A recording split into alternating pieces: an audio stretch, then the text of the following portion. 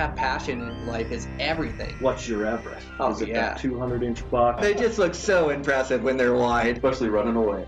Welcome to this week's episode of Eastman's Elevated. It's like a think tank for outdoor activity. Sounds exactly like my hunting. Just always thinking about it, always trying to evolve it and make it better. Here's your host, Brian Barney. Hey, what's happening, guys? Got a brand new Eastman's Elevated for you. Well, I don't yet. I'm going to record it right now. So it's going to be a solo episode. I want to talk about high country mule deer. I leave for this trip tomorrow early in the morning. Going to be driving down, hiking in tomorrow afternoon, cutting these legs loose in a backpack adventure hunt. Just couldn't be more jacked to get in the mountains and challenge myself mentally and physically and try to be clutch and arrow a buck back there. So I'm super excited. I want to share some of the information that has helped make me successful over the last 20 years of hunting mule deer and hunting high country bucks. And so hopefully can get you guys some good tips and tactics that'll help you in your mule deer endeavors. Or a lot of these stalking skills can be applied to every different species, from antelope to elk to bear.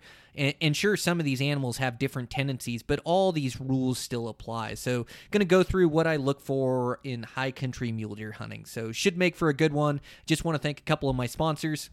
We have a new sponsor on Eastman's Elevated. And I really like that you guys help support all these sponsors that help support me, that bring they allow me to bring out this information every week. It just means a lot to me to do right by these sponsors. So I'm so thankful to have Black Ovis come on Eastman's Elevated. So they're an online retailer that sell all the top brands. And I see these guys, they're hunters themselves. I had like an in-depth conversation with one of the head guys, Marcus, who's got a limited entry bull tag in Utah this year. He's really excited about that and talking about the different guys in their shop that hunt, that listen to the podcast. And so I just couldn't be more excited to partner with a company like this. Like I see them at TAC. I saw them at the Western Hunting Expo. They have such a great showing for us Western sportsmen, and he told me personally, like, if you have any projects come up, tell me about them. We want to support these. We want to partner with you. So just great guys. But they're an outdoor retailer. You can save 10% off their website right now. My promo code is Elevated10. So you put that in at checkout, get 10% off, but absolutely everything you need for hunting. They have Cryptek there, they have Zamberlin, they have Eberly stock, they have a bunch of the sponsors that I already use. They have a great user-friendly website, and like I say, great guys that I'm happy to team up with and support. So anything you need for this hunting season, make sure to go check them out at Black Ovis. I also want to thank Camo Fire. So Camo Fire, quite possibly the most addictive app for hunters, loved by men and hated by wives.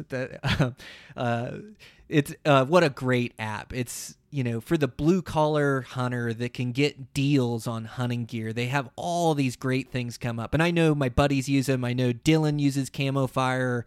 My buddy Dan uses it. And they just get these screaming deals that come up on different gear items. And so I believe they have 80 hunting items that come up every 24 hours.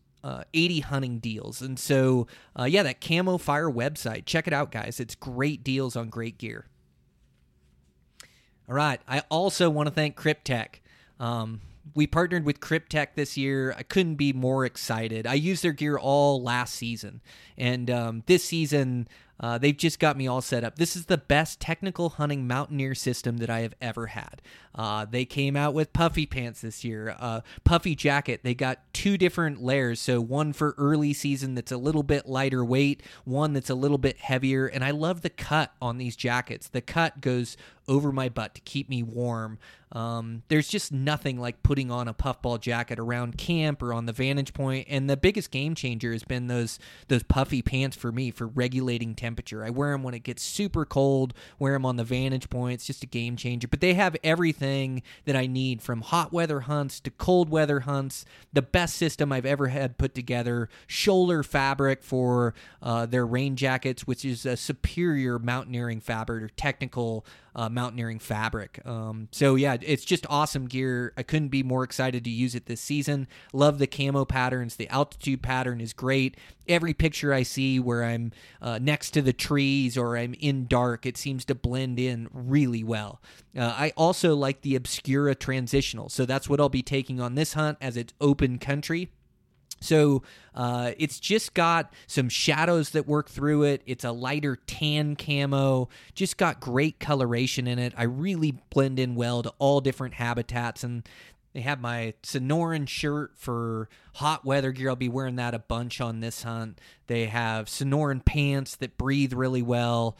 Up to the Valhalla pant is a great mid-season pant. They have a heavier weight like hoodie that I'll wear all the time. It'll be my mid-layer. They have vests, great lightweight jackets. Like I say, absolutely everything I need for hunting the West. So couldn't be more excited to partner with Kryptek. If you're in the market for any new camo, make sure to check them out. And with that, let's get into it. Mule deer hunting. Man, leaving tomorrow. I can't believe it. So excited. So yeah, mule deer are quite possibly my favorite species to hunt. Like, I love hunting all species in all different habitats, all different seasons, but there's nothing that gets me more excited than high country mule deer. It just takes place in the most extreme terrain up there. It's, you have to get up to high elevation. You've got to climb mountains, top peaks. You're up at 10,000, 11,000. Colorado, you're 13,000. So it's a real extreme environment, and that, it seems like that elevation really plays a huge role in the hunt. So it's always good to acclimate before you get there. If I'm going to hunt, say 12 or 13,000 feet, I've got some saddles that I'll stop on and I'll sleep at just outside my truck, like around 10, 11,000 feet, and I'll use that night to acclimate. So I'm not going to be able to do that tonight. I will be going to 10,000 feet tomorrow. I do live at 5,500, but I'll feel the elevation tomorrow, and it's going to be hot. Going to have 9 days worth of gear on my back, and so I'm going to have a lot of weight, and also have to pack water to the top. So it's going to be a grind tomorrow. It's grueling to get in there, but will be worth it once I get into the spot. But yeah, I'm always trying to acclimate. It just seems like that high elevation, it puts such a wear on me. Like I get a little appetite suppressed. Like I don't feel like eating. I just don't get as much oxygen through my blood that are fueling my muscles. So it seems like my legs will get on fire quicker. Obviously out of wind and out of breath, don't have the same wind capabilities up there at higher elevation. And so it just puts this extra wear on my body. And it's the extra things on a hunt. Like, we don't always feel 100%. Half the time we've driven halfway across the country. We're sleep deprived. We're worn out from hunting multiple days. Like, it's never perfect. And so, like, this whole thing just starts and ends with the mind. And it starts with the mind, all in our training and our mindset, being a student of the game, trying to better ourselves. And this is all... I say you, but I actually mean me. Like, all I'm doing is sharing my journey with you. This is all self-reflection, and so I just give you guys the journey or the path that I've been on, that I've found success doing, and it's through hard work and dedication. It's through really callousing the mind and having this tough mindset. Like, these are some of my biggest attributes. Persistence is deadly. I just keep after him, keep the right mindset, and eventually create an opportunity. And so a lot of my preparation for this hunt, of course, I've been getting in my workouts. I've been shooting my bow. A lot of it's been getting my work done, making sure my jobs are in good order. In fact, I'm still working tonight. It's 5:30, so I'm off the construction site, working here. Got to send a few emails, get a couple podcasts loaded up for you guys, and then can hit the road tomorrow. But I'll work till late into the night tonight, getting things done. And so a lot of it is just getting my responsibilities taken care of, and so I can enjoy my time and feel good about my time in there. But it all starts and ends with the mind. So just been really thinking about this hunt, about tough hunts I've been on, and just that need to continue to put forth effort day in, day out. I mean, I do find a pace in the mountains, but it's also to push my limits. If I'm not finding deer, I want to move my camp. I want to make sure that I don't get discouraged. I've been waiting all year for this. I know I'm going to come across challenges. These hunts never go as planned. They're always different than I have laid out. I'm going to get there. I'm going to have to adapt to the situation I'm given, and I'm going to adapt and make the best decisions I can. I'm going to be decisive up there. And I'm going to push hard. I'm also going to make sure that I'm not reckless. Anytime moving through mule deer country, I want to be low impact. So I'm going to be quiet, whispering at camp in good locations, really glass as I go before I get to the vantage point so I don't bump deer. Once I'm on the vantage point, be diligent through my glass to really turn up bucks, get a good look at them, make a good game plan. So these are just some of the things I'm thinking about, and finding these deer in the high country, they're not spread out all the way through it. Like they have certain locations that they like, certain basins they like, and they return to, and other basins can look as bucky as the basins they're in, or like it can all look the same, and you just find them in certain places. So during these high country mule deer hunts, a lot of times I like to move with my camp, or I'll move my camp to strategic camping places and hunt out of there for a couple days, check out what's going on. If I'm not seeing them in the early season, I'm not looking for a phantom buck. Like sometimes they can move down in secondary living where you have to glass a little bit longer to turn them up. But for the most part, these bucks are going to be active. They're going to be out and feeding in places I can see them, where if I get to good vantage points at prime time, I'm going to turn them up. Maybe not every deer from every vantage point every time, but I'm going to see the majority of them. So, going to camp off the ridge lines, camp in a safe spot. Don't want to get struck by lightning. You guys have probably heard me talk about lightning way too many times on this podcast, but it can be so gnarly. When you're up there in the peaks and these storms roll in, it's not like being in the safety of your car or the safety of your house. These lightning bolts, the lightning just has so much power running through them. And when they strike next to you, when you see the flash and you hear the bang at the very same time, when it's 100 yards away from you or less, like it is spooky. They're so loud, and the flash, like it can be really gnarly. And I've seen them hit ridge lines multiple times in one storm. And up there, when it gets snappy up in the mountains, which is right now in August and September, like they're I can have 100, 200, 300 lightning strikes all within a half mile of me in a night. I've had to ride out some really bad ones, but I'm looking forward to it. I've got my mind right. Like I'm part of this game is like, what are you willing to put into it? And for me, it means everything to me. And I want to go have this adventure. And part of having an adventure is being immersed in danger. And so there will be dangerous situations that I get into, whether that's in the steep, whether that's long miles, big elevation, or whether it's lightning. I'm going to face challenges, and I know that, and I'm just ready for it, ready to embrace it. So I like to camp in safe spots where I can ride out storms in a group of trees, 500 yards off the ridge. I'd rather hike that did I say yards? I meant 500 feet, like talking vertical feet. So 500 feet off the ridge. I like to be down about that far just to feel safe.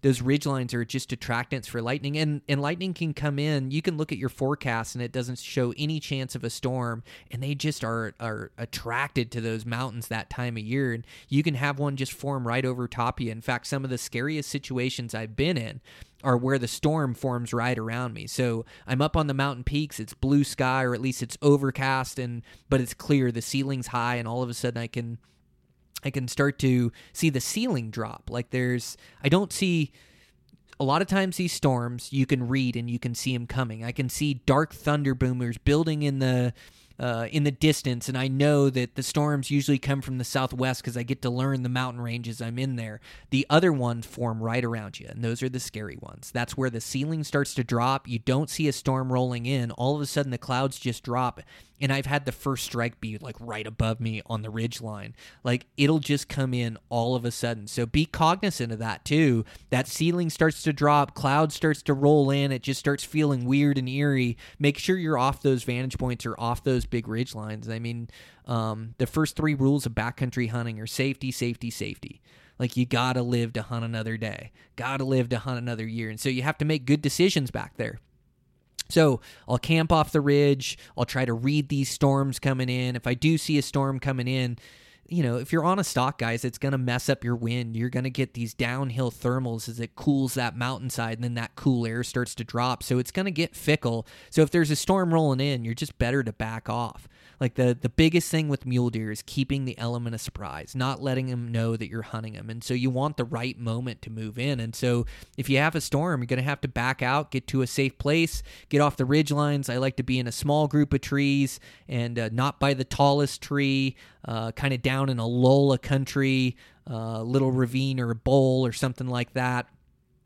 Just somewhere down where I'm not on those ridge lines, where I feel like it's a safe place, and then I'll ride it out. If it gets really bad, I'll be sitting on my feet and like knelt down, riding out the storm. But that's one of the benefits of camping in a good spot is a lot of these storms roll in after dark. And if you do get caught like camping on a vantage point, camping on a ridge, and you have to risk it, then have a lightning plan for the middle of the night. And your lightning plan, it means that you get out of your tent, you grab your rain jacket, and you drop elevation, and you get to a strategic, planned, safe spot. So I've had to do that before, camping way up on the ridge lines. So just be safe out there, guys. That lightning is not something to be messed with. But I am ready for it and ready to go for it. Another danger is water. So you guys hear me talk about water and rationing my water, making it last. And I definitely do that, but you need to keep tabs on yourself and make sure that you've got good water coming in, knowing where you're going to get water, making sure before you make the ridge that you fill up all your water. So have the capabilities to carry. I know for this trip, I'll be able to carry 196 ounces of 36, about 200 ounces of water on me. So, I can pack it to the ridge if need be, and that's 12 pounds of water. So, I can hike it back when I want to change camps, and I don't got to worry immediately of where I'm going to get water. Like, the worst thing you can do is hike to the top of the ridge and only have a 32-ounce bottle of water and run out of water, and you're up on that ridge, and now you have to drop 1,000 feet, 1,500 feet to go get water. So just make sure you have enough. Pay attention to those high mountain springs. Pay attention to those high mountain lakes. Fill up where you can, and really make sure you've got enough water coming in. That's going to be key, especially like this hunt I'm going on that's extreme hot weather. It's going to be brutal. Guys going to be sweating a bunch and going to have to take in more water than I normally do, for sure. I also like salt tablets. Make sure I've got enough salt coming in. Usually get enough through my food, but those salt tablets are something that endurance athletes use for like ultras and things of that nature. And I've bonked before just drinking water where you don't absorb the minerals in it or the salt in it. You actually need salt in your system, and salt does retain water. So some salt pills or maybe some additive, that liquid IV is great stuff. Put some of those in your pack. Just making sure that you're keeping hydrated, and, nothing will kill you faster. Well, maybe lightning will, but nothing will kill you faster than water. Like, water, once you start getting to a bad spot with water, it can get real dangerous real quick. Dehydration is real. And I had that really good buddy of mine that I told you about that started having his liver and his kidneys shutting down. He was hunting Hawaii. It was really hot. He had brought enough water hunting with his buddy. His buddy forgot his water. He shared half his water. They hunted hard all day. He made it back to the truck, and sure, he was dehydrated, drank some water that tasted like a plastic bottle in his truck, but, it wasn't anything, it wasn't like he pushed himself too awful far or anything like that. Just a grueling day, dehydrated, and got home, and, liver and kidneys started to shut down. He had to go into the hospital. Like, it can be real. People die from it. Heat stroke is real. I watched this documentary, and I'm going to butcher my memory of it, but I just have to let you guys know, I love documentaries, and I love these feats of human endurance. And so I was watching this documentary, and it's this guy, I believe he was hiking the Nile, and he was hiking the Nile, and he was hiking along the river. And part of the sketchiness of this trip in this documentary is like he got robbed in some of these African countries that were just sketchy that he had to walk through. And he was walking the whole length of a mile or of the Nile. And so he got to this one place, and this journalist and photographer flew in to meet him, and they were going to travel with him on the next leg of the journey. And so they were going to photograph him. They were the journalist was going to write some pieces on him, and so these guys were going to hike with him. And it wasn't even that far of a push. I can't remember exactly the miles they had to do. It was, I don't know, 10, 12 miles they were doing that day, but it got super hot there, like really hot, and it was the jungle, and so it was real humid as well. And there was a spot where they were going to leave the river, like the river made this huge bend around, and they'd have to walk 20 miles to walk this bend to the river, or they could cut straight across, and it was 6 miles. And so they took off and started going, and I can't remember, I believe it was the photographer. He just started feeling bad, started lagging behind. He was in the back of the group. He was still trying to keep up. And there was a bunch of porters in there. There was 10, 12, 15 guys that were all making this journey at this point. And the photographer just started to get into bad shape, like just was lagging behind, and all of a sudden couldn't go anymore. It was too hot, couldn't regulate his temperature, and so they gave him all their water, and then they were wetting down T-shirts and putting on them, and finally they had to call for a helicopter to evac him out of Africa. Like, he just went downhill so quick, and this is in the span. I mean, the hike is, you're talking a few hours and then a couple hours that they're trying to take care of him and get him water and fan him and cool him down. And he died before the helicopter got there. It's just so wild, man. And the guy continued on with the documentary after that. He thought about quitting, and it was so sad to watch this photographer that was a young, fit guy with a family and just going to document this adventure this guy was doing, and ended up dying doing it. So heat stroke is real, guys. Have enough water. And as I talk to guys, I maybe don't bring enough attention to the water, but some of the scariest stories that I've heard from guys, or that I've been in myself, are dehydration. Like that film that I did a couple years back, they never showed any of the dehydration in the end, but my buddy Dan, he was in tough shape.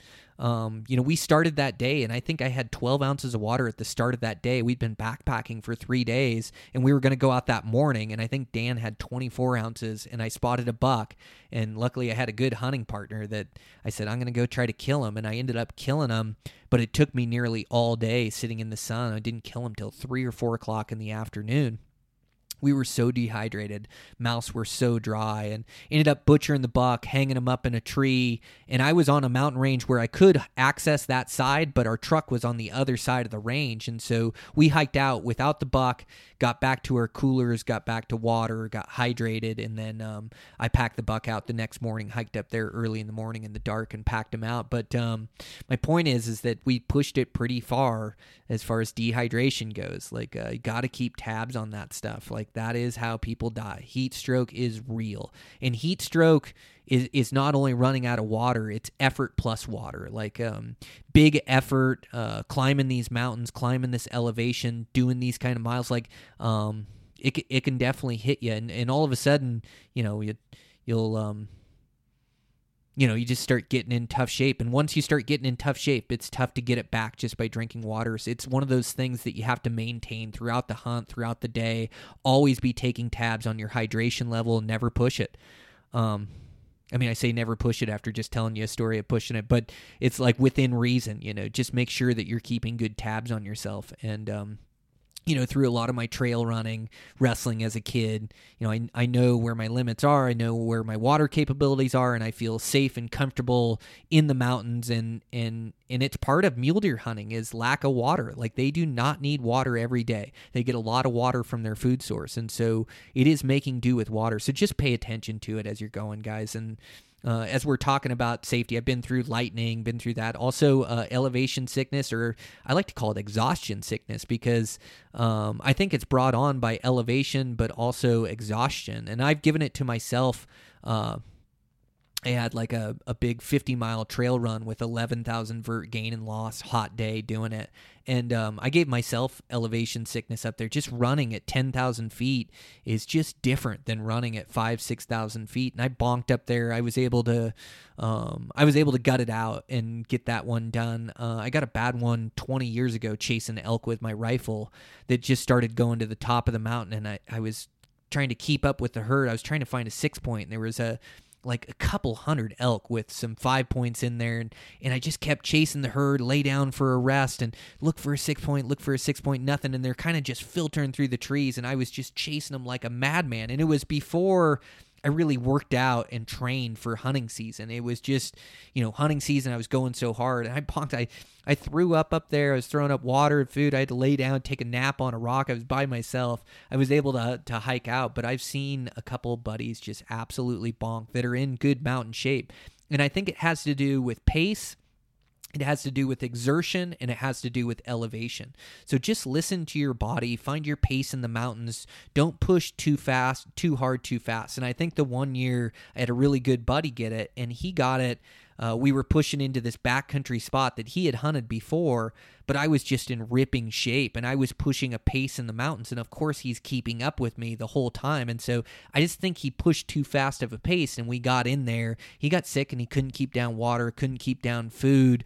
He was in rough shape. Like, he hunted the next day, tried to make the ridge, and then couldn't hunt anymore down in his tent. We finally had to get him out of there. So it can happen to anybody, guys. So just gotta really listen to your body in the mountains and make smart decisions. So that's it for all the dangerous stuff. Other than the steep stuff, falling off a cliff, you definitely do that too in mule deer. Keep it safe. Never push past your comfort level. You can always walk around something. 3 points of contact if it gets sketchy, which is 2 hands and a foot or 2 feet and a hand. Strap your bow to your pack and don't do too just don't push past your comfort level. Like, I'm really good in the steep, but I don't need to go free solo something with my bow, like I'm just going to find a better route down it. So make sure you keep it safe in the steep. Okay, that's it for all the dangerous stuff. So hunting high country mule deer, you have to be able to cover country. If you're not seeing them, if they're not there, if you don't see them during a prime time, it's time to move. Move with your camp on your back. Move your camp to a different location. Keep covering miles.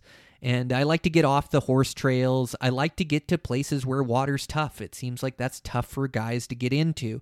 And so if I have to pack 12 pounds of water to the top of the ridge to live up there for 3-4 days, it's worth it for me. And so that's something that I'll implement as well. Everybody can glass out out off a road out their truck window. So I like to get to spots that are tougher to glass. Places that you really got to hike into or look at the backside. Seems to be animals in there as well. And so I'm just going to keep covering country, and I'm really going to believe in my glass. I'm going to be low impact, try not to walk on the ridge lines. A deer can see a skyline human forever. Every basin that I come over, I'm going to crawl over it like I think there's a deer there. And I'm going to glass it. I'm going to pick it apart and then roll on to the next one. And I'll try not to rule out any real bucky basins during the middle of the day. I'll really want to look at those at a prime time, but keep moving through country, traveling through country. I mean, I don't plan to come back to my truck and relocate, but if I have to, I will. My plan is to just keep moving my camp farther down. If I have to come out at a different spot or get picked up or get my stuff down to the road and jog back to the truck, whatever it takes, I'll do it. But I'm going to try to go back and disappear with all my 9 days worth of stuff and then just move my backcountry camp and try to get some plays on these good bucks. And so grabbing these vantage points, I'm going to watch them. And early season, like the majority of hunting season, what I'm doing is I'm stalking the animals on their feet. On their feet, I can keep tabs of their mannerisms, their feeding. They're focused on feeding, not just focused on danger. I love hunting elk and their feeding features, and so I hunt a lot of elk and deer on their feet. The one time that changes is this early season high country and open terrain. So I will still hunt them on their feet if I see an opportunity, but a lot of times I'm looking for these things to bed in their second bed, and where bedding ground turns from low percentage to high percentage is when you know their exact location. So if a buck disappears in a patch of timber, and I know he's in that patch of timber, but I don't know where, that's not a high percentage for me. I'd rather wait, be patient on my stock, wait for a better opportunity. And I might try to ambush him when he comes out in the evening, try to play where I think he'll come out, or I'll try to get in striking distance when he comes out to feed. Once those thermals change around, they're coming downhill, I may have an approach on him. Or maybe right when he comes out in the afternoon, I've still got the uphill thermals. I'll try to play that. But I don't go chase them in places where I don't know exactly where they're at. Now, where it turns high percentage is when I see that buck bed down and I know exactly where he's at. That means I can stalk to that location without that buck moving. Like I can stalk up to that spot and he's still going to be there. And so a lot of times I'm looking for bucks in their second bed. Their second bed is usually an afternoon bed. They'll stay there longer. Morning beds, the winds can still be a little fickle. Afternoon beds, the directional winds will come up, and so the directional winds are going to hide some of my cover noise as well as be steady and consistent. And these winds, like wind busts more stalks than anything else out there, guys. Like have to get a higher understanding of the wind. Have to have a higher understanding of how the directionals work and how the thermals work. So thermals work thermal wind. So as the sun comes up and it starts shining on the valley floor and it heats up the valley floor, that valley floor then heats that air. And then that air starts to rise and it finds its way up hills and up canyons and up ravines. It wants to ride all the way up this mountainside. And so, that's an uphill thermal. Now, by the time the sun gets up, it starts to get warm on the valley floor. This can happen anywhere from about 8 to 10 o'clock. These thermals will switch and start going uphill, but they're inconsistent at first. They're fighting themselves. There's uphill thermals and downhill thermals, and it's real fickle. This is a tough time to kill them or get a consistent wind. This is most of the time when bucks bed in their first bed. So then that thermal wind heats up. As the day gets hotter and there's more sunshine down on that valley floor, those thermal winds get really consistent uphill. They're just blowing up the whole day. Now, where that can change is if you have cloud cover come over, you have a storm blow in, it rains on the hillside or it shades the hillside. Well, now all of a sudden it's shading that hillside and that air on that hillside is starting to cool and that air starts to drop. So, this is like a spot where the thermals can change. And for the most part, like thermals will change in the evening as that mountain does get shaded. As the sun starts to set, that air cools, it starts to drop. So learn how these thermals work in these mountain ranges. Also, creek bottoms it's really cool, cold mountain spring water. This mountain spring water cools the air around it. That air starts to drop. So sometimes you can have a steady uphill thermal and you get down in the creek bottom and the wind's going downhill. You can use this to your advantage. I killed a buck in this. I killed a buck last year in the high country where I used a creek bottom like this to take my scent downhill and got down below the buck and then came up at him. And so you can really use that to your advantage, knowing how thermals work. And then directionals. So, and I've stated this on the podcast. I'm sorry if this is a repeat. It's just so important in harvesting mature mule deer, elk, or, the wind is just so important to have this higher understanding of it. And I'll be taking tabs of the wind everywhere I'm in the mountains. I'll be taking notes on it. I'll be looking at forecasts. Are they forecasting a southwest directional tomorrow? Or how strong is it going to be? Like I'll be looking at all this stuff, trying to have this higher understanding of the wind. So when I get a chance at a buck, like I know what the wind's doing. So directionals. Directionals blow at a mountain like a really good directional wind. Directionals get strongest in the afternoon. They blow nice and steady. You can look it up on a forecast to see where the directional wind should be blowing.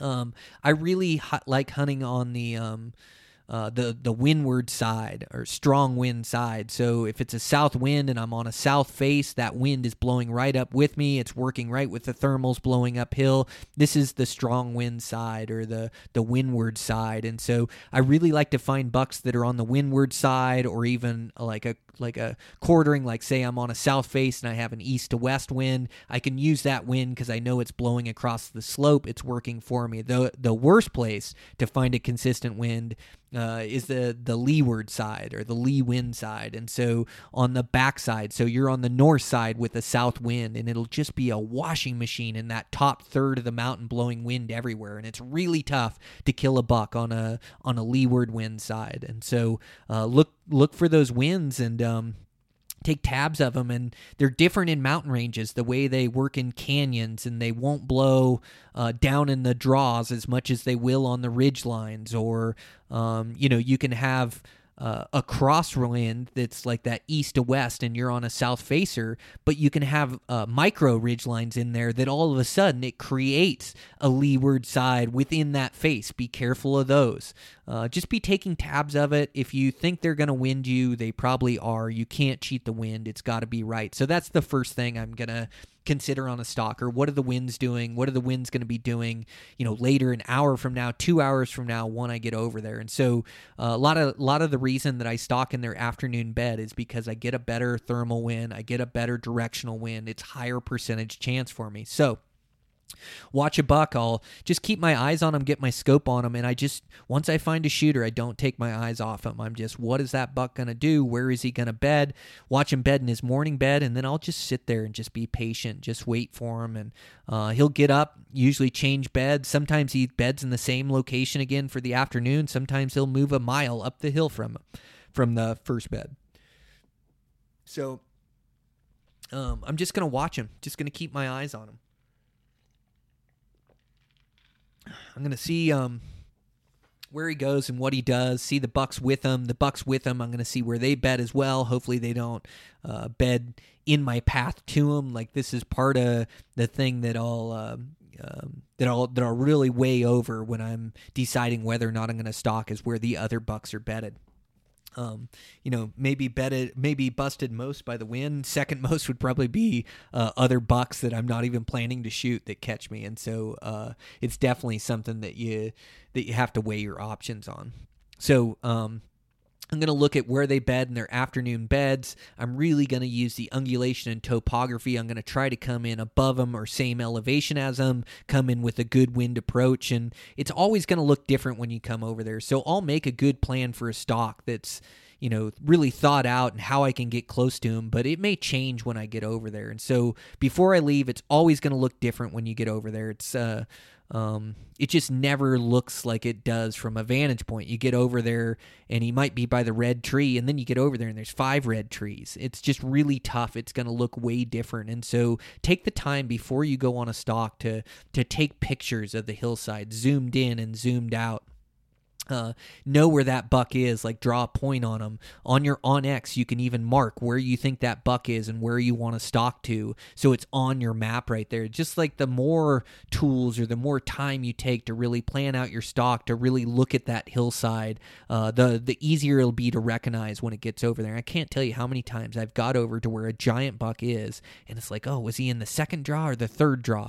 I'll even be with a buddy, and we'll argue on the hillside of where we need to go or how we need to execute. And I've done it so many times now that I'm pretty proficient at it, but I still get lost. I still make mistakes, and I just remember all the mistakes I made in my younger years, where if I just would have taken time to mark it on the map, if I just would have taken time to take a couple different pictures, I'd have that stock dialed. So make sure when you're planning your stock that you're really looking at it, really taking tabs of what's on that hillside. And so after I take tabs, after I decide it's a high percentage stock, he's in his afternoon bed, he doesn't have a buck bedded above him, I've got the wind with me, like I'm all in. I'm going to go for a stock, and I'm not going to waste any more time. So I'm going to go, and I move pretty quick at first. You just want to make sure that you're not moving through any openings. Don't take any shortcuts. Always take the hard way. Always take the long way. Keep the element of surprise. Don't make too much noise rallying down a hillside, rolling rocks where you could possibly spook them. So I like to move quick, and the reason is I just don't want that buck to move before I get there again. So a lot of these stalks, sometimes, I'll be 2 hours away by the time I cross the canyon. Ideally, I'd like to be 30 minutes to an hour away and know that buck's going to be bedded for a while. But I'm going to hurry at first, and I'm going to get around this buck. I'm going to use the topography to go around. I'm going to make sure I don't give the buck the wind, make sure I don't expose myself in an open park or an open meadow, make sure I don't roll a bunch of rocks where I spook them. And going to work around them as quick as I can. And once I get around them, I usually set my pack down and get set up for stalking. It can vary anywhere from 100 yards to 200 yards. But once I'm starting to get in tight, take my pack off, I'm just going to be more agile, able to move around more. And sometimes I'll even leave the vantage point without my pack. It just depends. Depends if I need to get that. If I want to start hauling that buck out, if I kill him over there, it depends on the stuff I should have inside my pack. And I actually carry a little stocking pack that's less than a pound, where, I filled my pockets before, but this stocking pack, I can throw my game bags, my kill kit in there. I can throw my rain jacket in there, and then I can go ahead and stalk with this stuff on my back. And it's so small and so light, I hardly have any of my gear, that now I am agile. Now I can stalk with that on. So I will do that approach sometimes, where I bring that one. A lot of times I'll bring my bigger pack. Maybe if it doesn't work out on this buck, I'll want to be able to glass from there and hunt from that spot. Maybe I'll want to pack that buck out if I kill him back towards camp. There's a bunch of different reasons where I bring my pack and not take my stalking pack. It just depends. It's on a case-by-case basis. But 100 to 200 yards, I'm going to drop my pack. I'm going to start moving in, and I'm just really going to make sure I don't expose myself, that I keep this element of surprise, really use the topography to get in close. And there's always a point where you have to relocate this buck. So sometimes it will be at that 100, 200 yards, like, I can see him if I just poke out here. I want to get an eyeball on him, make sure he's still there, see what it looks like while I'm on that hillside. Okay, I'm just going to go get a look right here. And whenever you're getting a look for a buck, or you're trying to relocate him, and this is whether he's at 50 yards, 200, wherever it is, it's just so slow over the ridgeline. It's expose a little piece of country, glass everything with your eyes, and then you can take another step. You have to be sure that he isn't there looking in your direction, because you can blow the whole thing up by walking out too far, exposing yourself, and all of a sudden you look down and there's the buck, and you're waist high over the ridgeline. You've just moved too fast over the ridgeline, not glassing every step, not picking apart every piece of shade to make sure that this buck can't see you, looking for him. So you'll always have to relocate him, and it's so slow. But just take your time. You don't want to mess it up here. And my thoughts on a stalk are, if the buck moves off, that's fine, but I'm not going to be the one that screws it up. I'm not going to move too fast, make too much noise. I'm not going to hurry up to the spot. Like I'm really going to try to do everything in my power to put myself into position to kill this buck. Come on in, bud. All right, Gunny wanted to come down and do the podcast with me. So I'm just going to try to do everything in my power to not give myself away. The element of surprise is so key here. And so I'm going to start moving in, and I'm not only going to keep eyes where my target buck is, I'm also going to keep eyes where I think the other bucks are. I'm going to pick that space apart and make sure there's not another buck there staring in my direction while my target buck's looking away, and I think that I'm clear to move. I'm going to start creeping in. I'm really going to use the shadows to my advantage, really going to use the ungulation.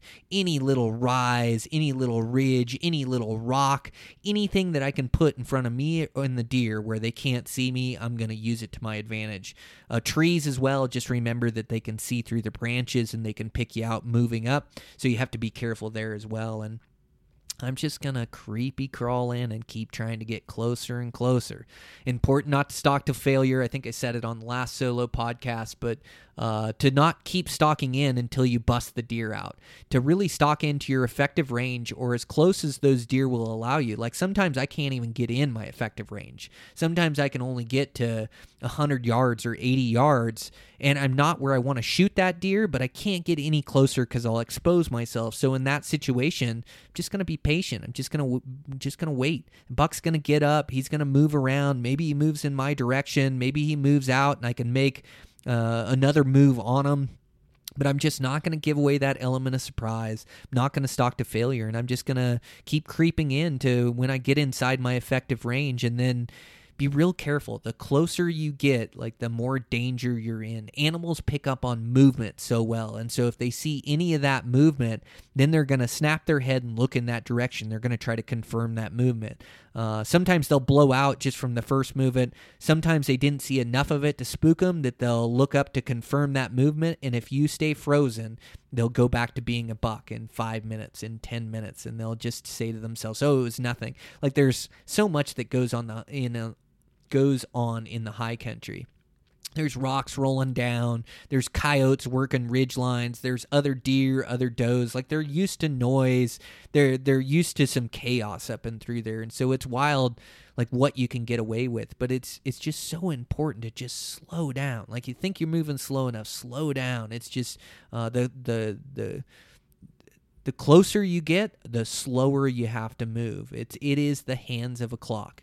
And just really good, precise movements to get in there tight. And then, if that buck's bedded there and I'm into my effective range, I'm just going to be careful not to move too much, not to try to, maybe I could shoot him in his bed if I could get 6 steps to my right.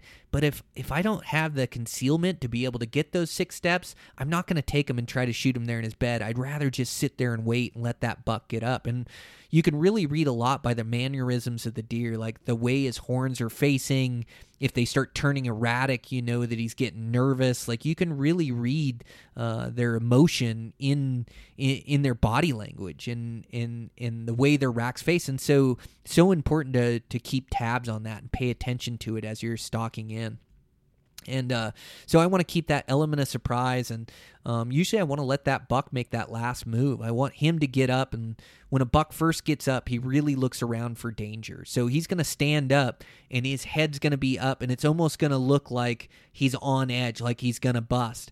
And I've had him stand up and look right at me at 12 yards and look right through me and not see me. They're going to look up, and they're going to look for danger, and they might look in a direction for 2 minutes and then turn their head and look in another direction for 2 minutes. This is their standard protocol when they get up out of their beds. Eventually, if they don't see anything, they calm down and they go to feeding. This is the perfect chance to draw on them. So as well as being patient on the stalk, I also want to be patient on the shot. I want to make sure none of these deer are looking at me directly when I draw my bow. And there is a time and place. Sometimes a deer starts to get up and you can draw your bow. Sometimes he gets up and he's looking away from you. That's perfect. You can draw your bow. If they're looking in my direction and I know I'm not busted, I'm just going to wait. I'm not going to give myself away. I'm going to wait till I have no deer looking at me and then try to draw my bow. Now, there is a time and a place where you are busted, where you stalk in, maybe you made a movement, maybe one of the bucks saw you. Like, it's going to happen on multiple stalks where you're busted. You might be in range, but you're busted, and all of a sudden one of the deer stands up and looks at you. And then all of a sudden, and you can tell when they stand up and they're staring right at you the whole time, and then another buck will see that buck getting nervous, and he'll stand up and look in your direction. And at this point, I know I'm busted. So, there's a time and a place to wait it out. Maybe these bucks start to move off, and then I'm going to try to draw on them. A lot of times with him looking at me and I'm busted and I know the gig's up and he's broadside, I'm going to try to get drawn and shoot him. I don't notice any difference from a relaxed deer to an on-edge deer as far as jumping the string. It seems like about the same odds, and I've shot plenty of deer that are on-edge deers. So in this case, what I'm going to do is this deer's looking at me, but he's broadside. I'm busted. I know the gig's up, but I'm in range. And so for me, it's just a small movement. Like, the slower you can move, you can get away with slow movement. If you move fast, if you move erratic, if you try to take a couple steps, they're gone. They blow out of there.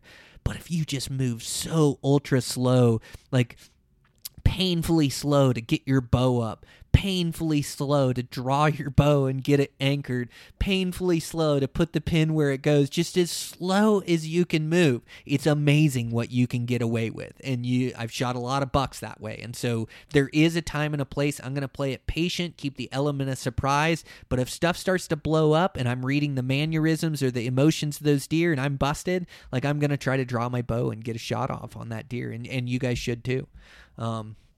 So those are some of the things that I try to do on the stalk. And it's important too, like, not, it's we work so hard this entire hunt to get an arrow in an animal. I'm just thinking to myself, if I can just get in bow range, I can arrow an animal. And getting in bow range is only half the battle. The other half is getting your bow drawn back, getting a good range. The devil's in the details, and especially, I really feel like range finding is an absolute art. And I've got the Sig Sauer 5K. They're doing an update on it with archery mode where you input your archery speed into the rangefinder. I'm so stoked for this. So I may have a prototype that I'm using for this hunt that I'm super stoked. But the other 5K did great for me on angles, and it's just like a great rangefinder. It shoots a good rangefinder should give you the same ranges on light and dark targets. A good rangefinder should be able to shoot through grass to give you a constant readout. And it's one thing standing in your backyard. Like, go crawl through the grass and try to get ranges when you just barely are trying to expose your eyes above the grass, just barely trying to get a shot. It is so tough to get good ranges. And so really practice with your rangefinder on the hunt, before the hunt, anytime you have a chance. Like, it's like maybe not as much of a skill as like archery and shooting a buck, but dang near.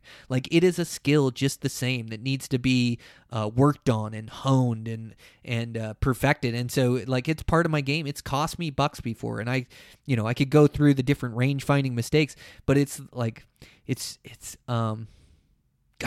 just horrible when you execute a perfect shot and it should be a dead deer and you don't have the right range, and it happens so much. So make sure you're practicing with your rangefinder at all times, and really get down in the grass when you're rangefinding. It's not clear targets, or just try to range right over a ridge through the grass and try to hit a tree behind it. Like, just see what they are. And you can also use features around the deer. You can shoot the tree above the deer.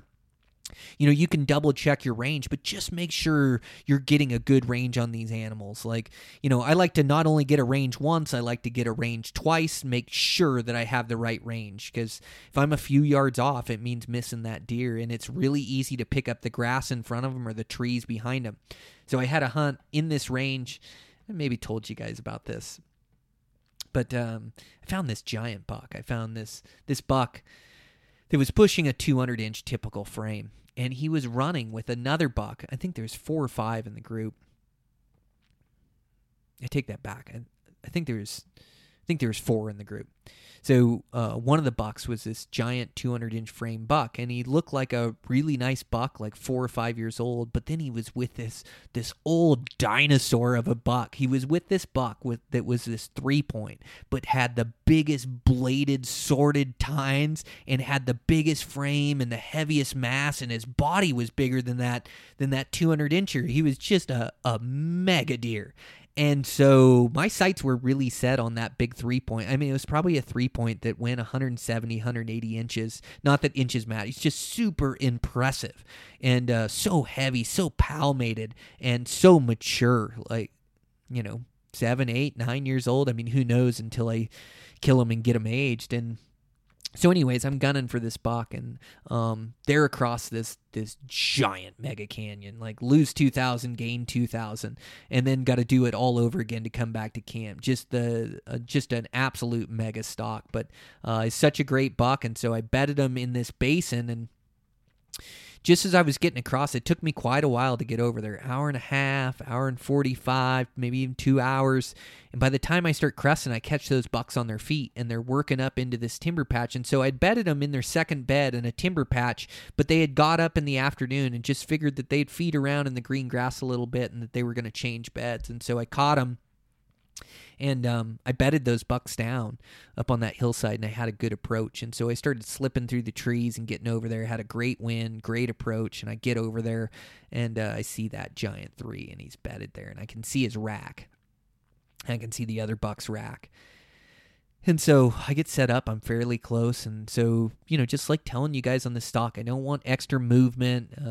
I don't need to move anymore. I'm inside my effective range. And so I'm just going to get set up for a shot. And when this buck stands up, I'm going to shoot him. And so I started rangefinding. This was back in the day a bit. The rangefinders weren't quite as good as they are today. I'm so impressed with today's rangefinders. And that SIG 5K is the best one I've ever used. I love that rangefinder. So anyways, I'm using a rangefinder, and I trust it. I've worked with it, and this buck's bedded down, and so he's got this giant velvet rack, and so I hit his velvet rack, and I hit his velvet rack. I don't know how many times. I mean, I have nothing but time to sit there and make sure I've got a good range, and so I hit his rack multiple times, and I get a range, and he's 45, 45, 45. Okay, got a good range, not getting any different ranges or anything, and so set my sight to 45. I wait for that buck to stand, and finally that 45 minutes goes by and that buck goes to stand. And as he stands, he's looking away. And so I draw my bow as he stands, settle my pin and pull and execute. And I watched that arrow fly over the top of his back and bury in the tree behind him. I just just such a nice big buck. And I went so far to try to stalk this buck and to screw it up like that. And then I ranged the tree, and the tree is 45 yards.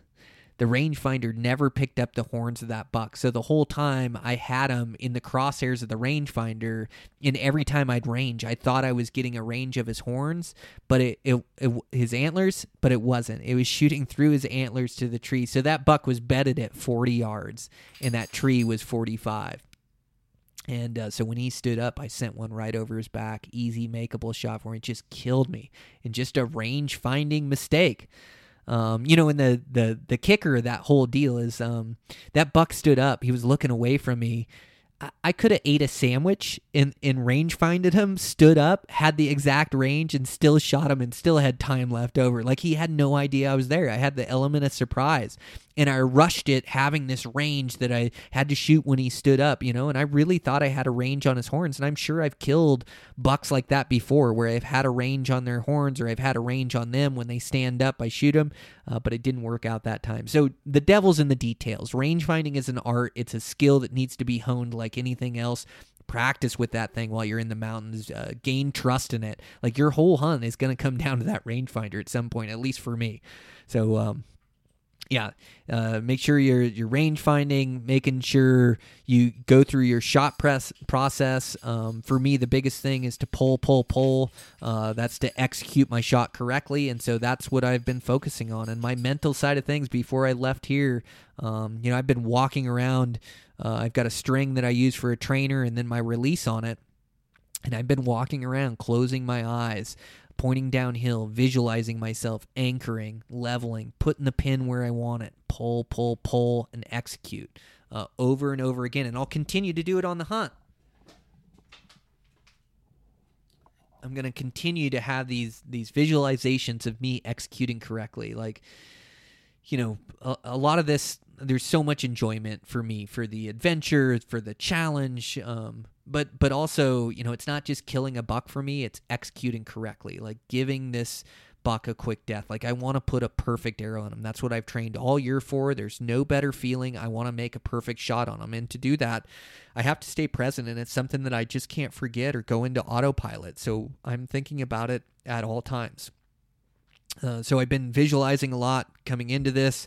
I've been getting my mind right to be able to push, to be able to face these challenges, these hurdles I'm going to face.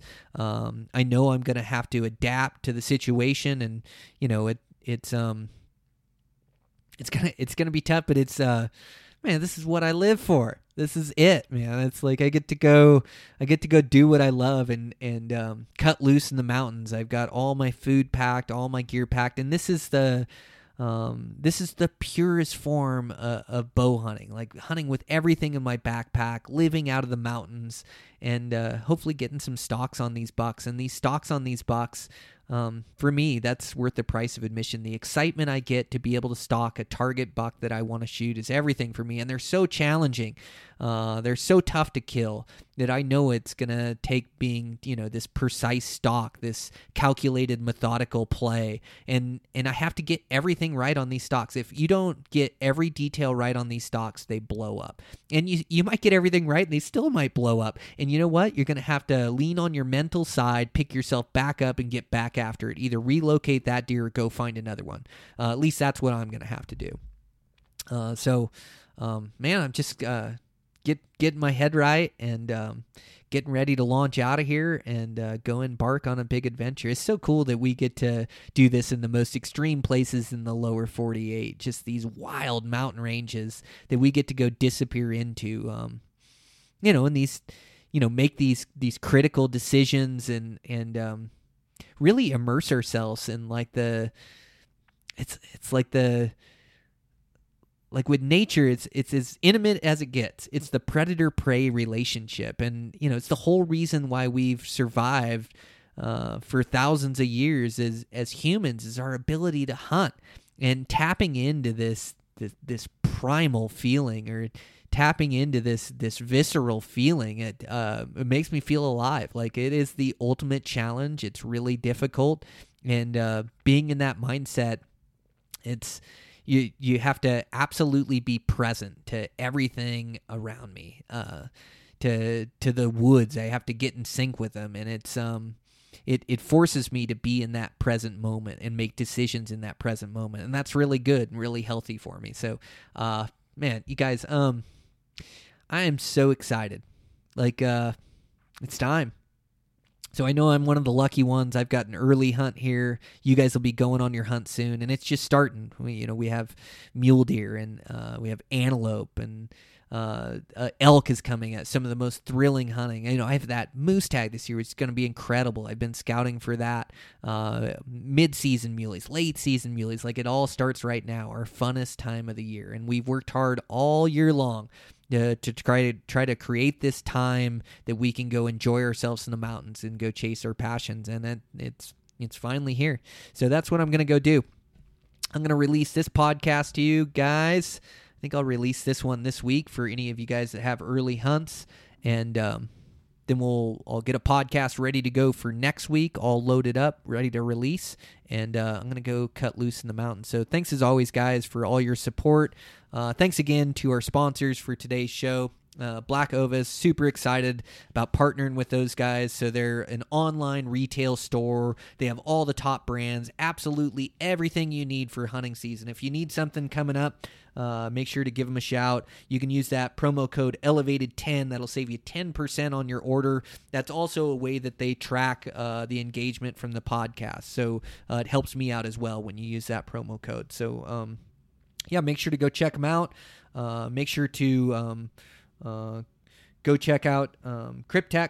I have the best technical mountaineering gear system that I've ever had put together. Super stoked with their camo patterns. I'm really excited about this season and using their gear. I've got this everything put together from early season, mid season, late season. I've got all the right stuff, and it helps keeping me comfortable out there, and it also helps keep me safe. Also, make sure to check out Camofire, the most addictive app on the internet. You can get some great deals, over 80 hunting deals every 24 hours with great items that come up to auction that you can bid on or that you can get. So make sure to check that out on Camofire. And with that, guys, I'll be in the mountains. Thanks as always for all the support, social media. I'll try to update you guys as I can, and we'll try to get some content while I'm back there. So thanks a bunch, guys. I appreciate you. Good luck this hunting season.